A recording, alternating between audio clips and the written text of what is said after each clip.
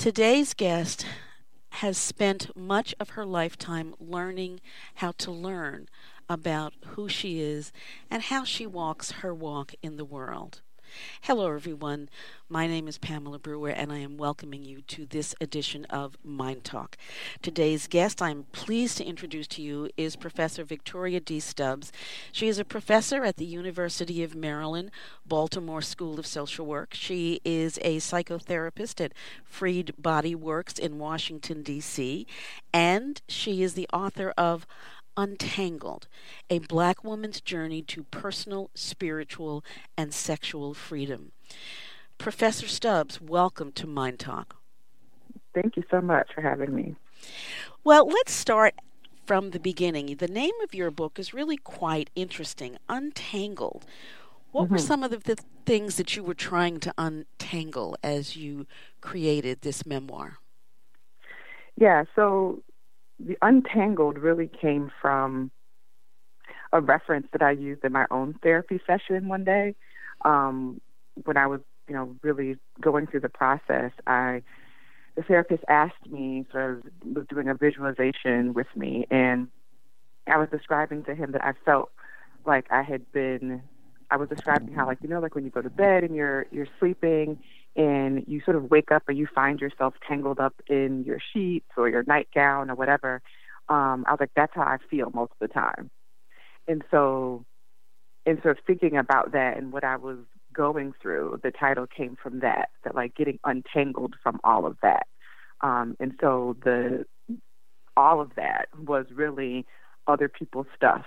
So my history, my mom's history, just how I had been socialized, lessons that I had learned, the thoughts in my head about who I was supposed to be, just really getting untangled from all of those messages that were prescribing who I was supposed to be in the world and how I was supposed to move through the world.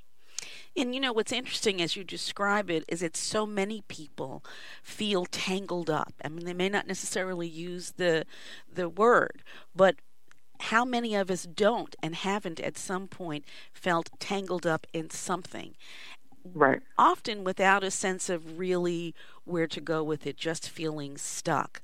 There's a poem that you start Untangled with by the name of Should. Can you tell us a little bit about that poem? Yeah, so that poem actually, it was inspired by several people, and I haven't written poetry, I just have to say, I hadn't written poetry in a really long time. It was, I was an English major in college, and writing had always been a part of what I did back in the day. But, when you get into your professional life, oftentimes that stuff sort of falls to the wayside. And I had just recently started writing again, and Should was something that I had actually talked a lot about with an ex-girlfriend, because we talked a lot about her use of the word should and how it was really a judgment. And I talk to my students about it a lot. I talk to my clients about it. It's really a judgment on yourself, and so or somebody else.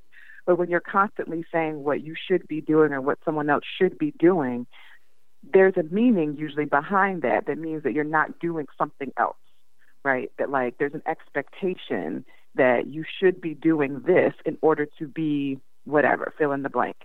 And I find that that's very limiting, and it often allows us to sort of have tunnel vision, if you will, that like, because if things don't go this particular way, then life isn't worth living. Things aren't good. This isn't a good relationship, or, I should be thinner. I should be whatever in order to be happy. And it can really keep us stuck, and it can keep us tangled up in this, the misnomer that in order for us to be, we need to have these different check boxes that oftentimes, if we haven't really sat down and looked at what are those check boxes, is that actually what I want to be? Is that actually who I am? Is that actually what will make me happy? And then why am I putting so much stock on that if that's not actually how I'm feeling currently? And so it really came from sort of sitting with, constantly hearing from other people sort of the shoulds and how that was making me feel and what it was doing to our relationship. And it was just putting a lot of pressure and judgment on something. And we were missing the good that was actually right in front of us. And again, how many people don't have that experience? Right.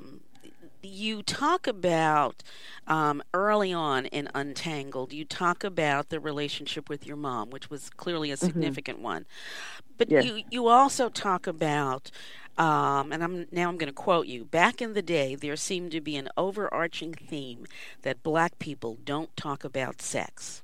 We don't talk about or show our bodies any way that seems sexualized. And you have an interesting understanding of why that was the case. Share that with us. Well, it was the case because it wasn't something that we talked about in our home. Like, we just didn't, our bodies were sort of, at least for me and my understanding, it just sort of, here's what happens, but there's no connection to why these things happen. There was no explanation. There was no softness around, your body is yours and it can provide you with pleasure. There was no other attachment other than like the functionality of the body.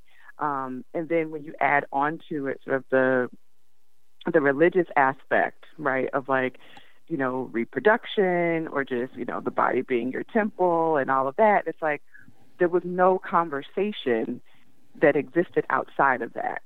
And it was just a very sort of limited way of sort of seeing yourself and how I was in relationship with my body, right? That it was like, when as a woman, when you get your menstrual cycle comes, there wasn't a whole, like, you have this, we read about or we sort of see in the after school specials, like parents who sit down and talk to their children about like, here's what's happening and read this book and like, we're going to have this conversation, this celebration. And none of those things happened. It was just sort of like, here's what you do about it. And it was just in sort of understanding where that came from, if our elders, if our parents don't have that knowledge, if they're disconnected from their body, then how can they share with us how to be connected with our body? And so again, sort of that sort of tangled up piece is that, so I'm now understanding how to be in my body from someone who doesn't know how to be in her body.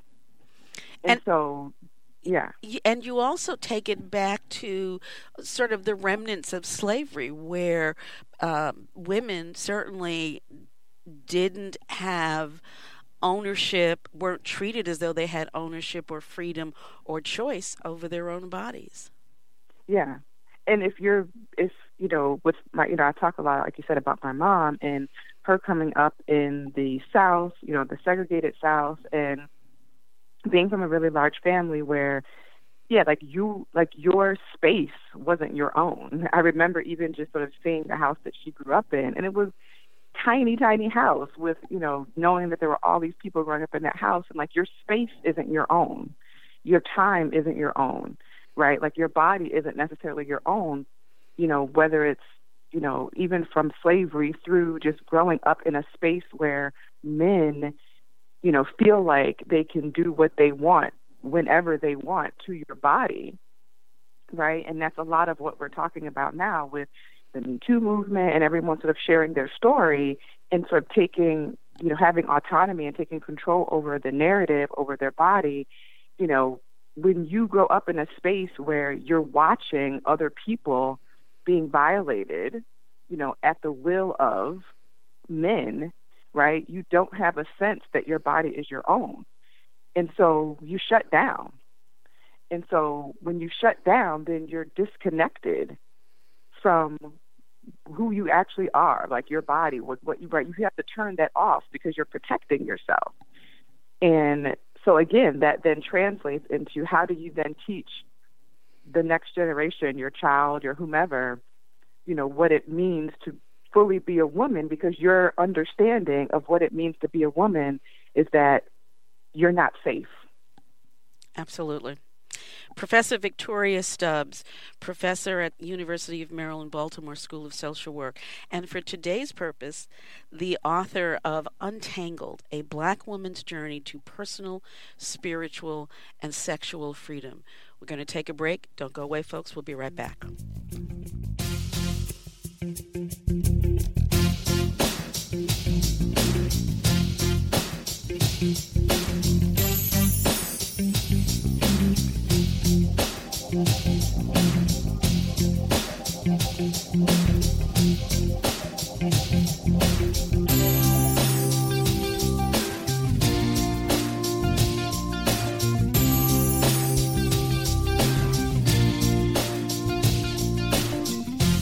Professor Stubbs, there's so much wisdom, I think, that you bring to the reader, maybe even the person who experiences your memoir. But I'm going to leave that to them to figure out. And I'm going to sort of jump forward in your story to a time in your life when you were married. And you describe it as 10 years of marriage to a man restless and unfulfilled. In a nutshell, if that's possible, can you say a little bit more about that? 10 years, 10 minutes is a long time to feel restless and unfulfilled. So 10 years, wow. Yeah. Yeah, and I think it wasn't, I can't say that it was the whole 10 years of being restless and unfulfilled, but there was definitely a point, because we were actually together for 14 years and married for 10. But so much was going on in the early part where I was in graduate school, right? We were just sort of, young adults trying to figure out and develop a life. And once I had the degrees, I had the car, we had the house, we had the dog, then it was sort of like, all right, well, what's next? And then that's when it sort of became this sort of struggle to create the what's next. And when again, it sort of goes back to these are the things that you should be doing when you're married, and you have this image of this is how everything is supposed to fall into place. And when you decide, okay, we're going to have children. And it's ironic because I spent all that time growing up thinking that like I was just going to get pregnant. And then when I actually was trying to get pregnant, it didn't happen. And so it was like, if I had known it was going to take this long. And so sort of dealing with the challenges that come with, when things don't fall into place the way you want them to, and sort of feeling, that's when the restlessness came and sort of feeling stagnant and stuck that like, this is not the life that I had envisioned for myself, even though it wasn't a fully drawn out picture, but this doesn't feel like the life that I thought I was going to have, that I actually wanted. Even though I loved him and we really got along and we're still good friends, but the togetherness just wasn't working. And it was when I really stopped to look at, okay, why is this, right? There was just a lot that I didn't know about what it means to be compatible, like fully compatible with someone. And I think sometimes we find ourselves, or I found myself in a situation where I thought I was compatible because everything sort of lined up with what I thought it meant to be in a happy marriage. And actually a best friend of mine who has since passed away told me when I was, on the tail end that she said to me, she was like, you always wanted security. And I was like, really? Like I said that? And she said, yeah. She was like, you always wanted, like you were looking for security. And again, sort of the mindset around what does it mean to be married and happy and like, what am I looking for was something that was really something that was outside of myself. It was this person can provide this for me. This person can provide me with security because that's not what I saw at home, right? It's not what I had growing up. And so now I'm in a situation where I have some remnants of security, but that still wasn't enough. Like that wasn't it.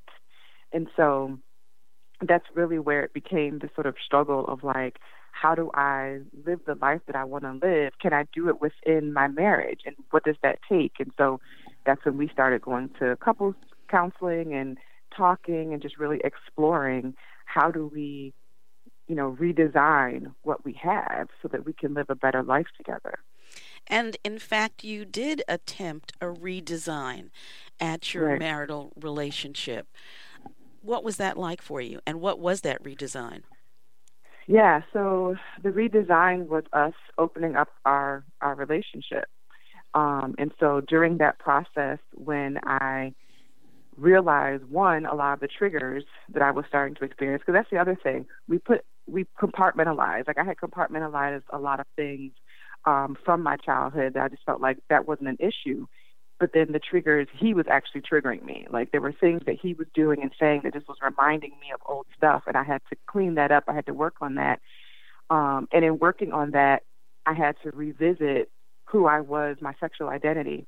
And so, and talking to him about that, because I had always been open with him about that early on. I had just sort of put it on the shelf.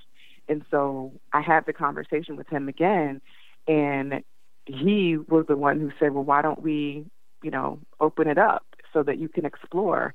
Because he said, like, I want you to be happy. And if this is really who you are, like, let's figure it out. Let's do that. And I was like, okay, I don't know what that looks like, but we'll figure it out together. And so we did. And so we got books, and I did my research and created lists, and we had little meetings to talk about what we were going to do and how we were going to do it. And yeah, so for a period of time, we had an open relationship, and it really brought us closer together because it really forced us to communicate much more.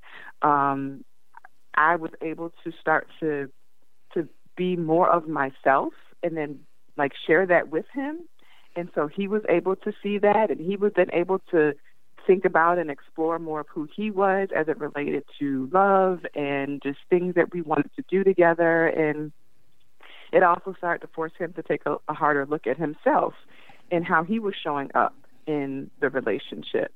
And I know, a lot of people often scoff at, open relationships because they really don't understand, what it's about. And there's different ways that people can configure that. There's non-monogamy, there's polyamory, right? There's just different ways that it's not always just about, oh, you're going off and having sex with a bunch of random people.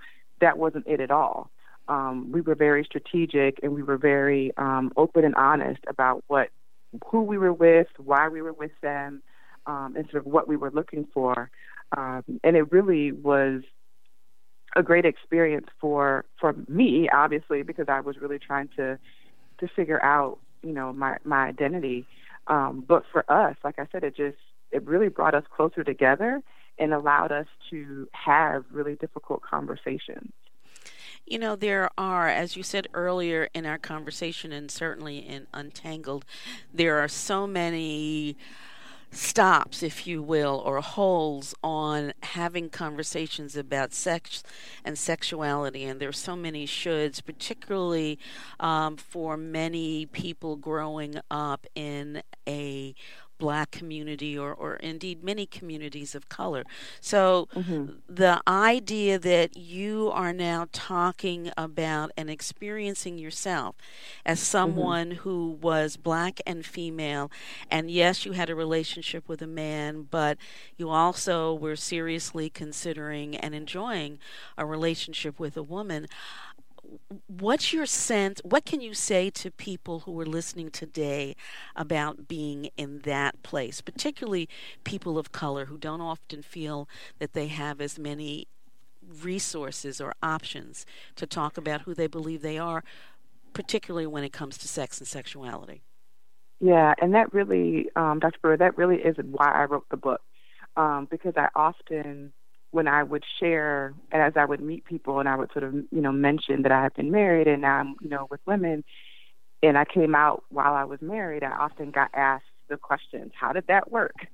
And so that's really why I wrote the book, was because I really, and even with the clients that I see today, like we still as Black women struggle with that, because we don't see ourselves represented as the ones that have options.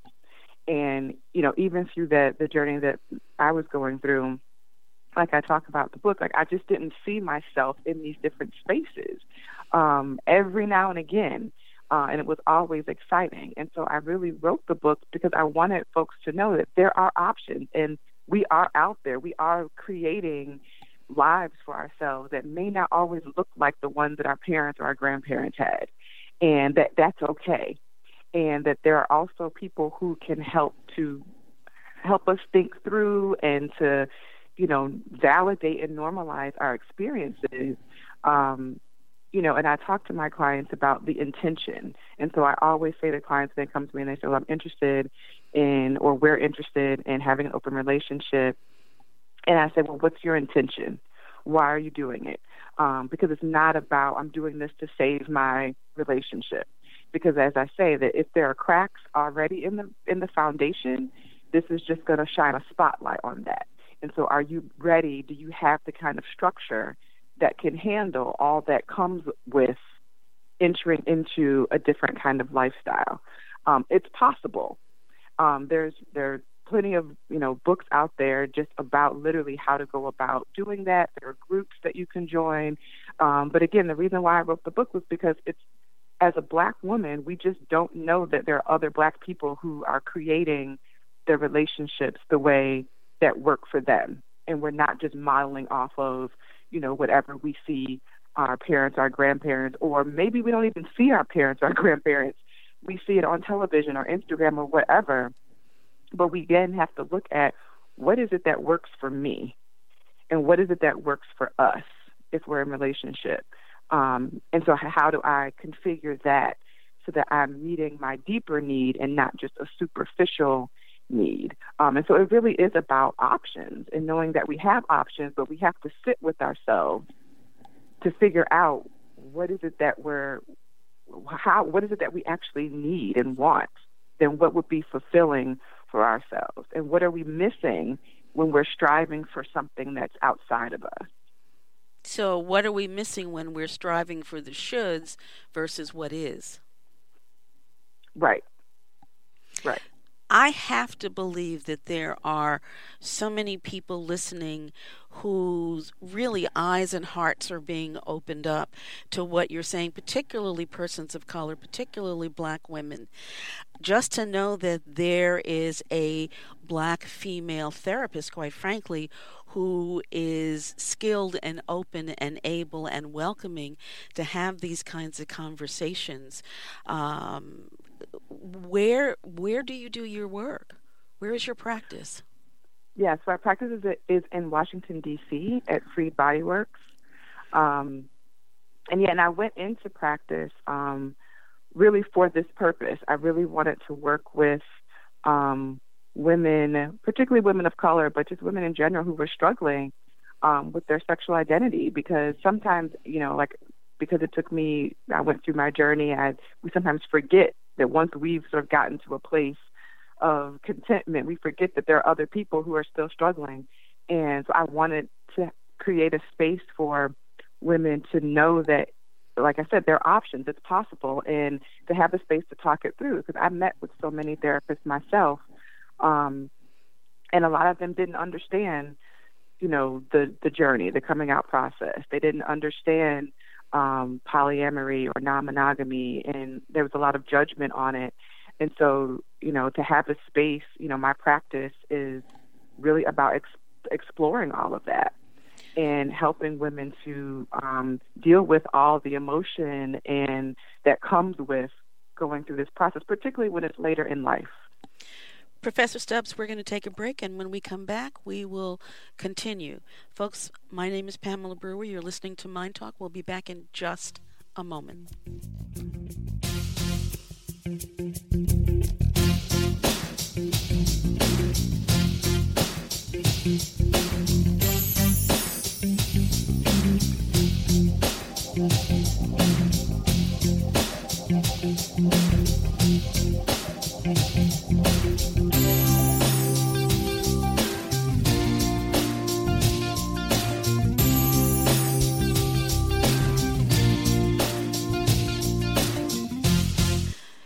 Professor Stubbs, there's so much more in Untangled that you touch on and explore, but I really want to ask you a little bit more about the coming out process. So many Mm. people, as I know you know, so many people, particularly persons of color, if and when they do decide to come out, and many still are quite hidden, Right. um, talk about, if in just a couple of minutes that we have left, if you can, a little bit about what your experience was. Right. Um, was it Yeah. simple? Was it easy? Was it horrible? What was your Yeah. experience? It was a little bit of everything. Because I was in my 30s, it was easy from the standpoint of, I wasn't, worried about being kicked out of my house, like my parents kicking me out or anything like that. But I did have to deal with the sort of, the side eye and the question of like, well, how did it, why now and not when I was in college? Like, isn't that the time when you actually do it? And so there was, some explaining that I had to do of like, and particularly to my husband, who felt like, was this a lie? And sort of really having to come to terms with the fact that I had been lying to myself. And so for a lot of women who are coming out later in life, that's the struggle. And when I say later in life, I mean outside of the normal developmental stages. So like, in your mid-20s and up. And so it's usually the hard part is feeling guilty about either having been married or being with someone for a long period of time and now, moving on to something else. And do you let that life go, to pursue your happiness, or do you stay because you feel guilty that, you've married somebody or you've been dating somebody? So that was the biggest piece of, stepping out into something new at a time when people are settling down. And so it was difficult, and yet it was freeing. For people listening, I'm going to ask you just to share with folks where they can get more information about your book, Untangled, about your practice, and just kind of connect if that's something that feels like they need to do. How do they do that? Sure. The best place is on Facebook. They can follow me at Victoria D. Stubbs on Facebook. They can also email me at victoriastubbs.com. Okay. And they will find out information about Untangled, a Black woman's journey to personal, spiritual, and sexual freedom as well. Absolutely. Thank you so Absolutely. much for joining us today, Victoria.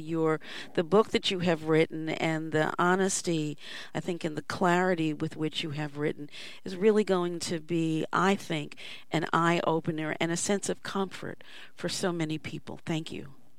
Thank you so much, Dr. Brewer.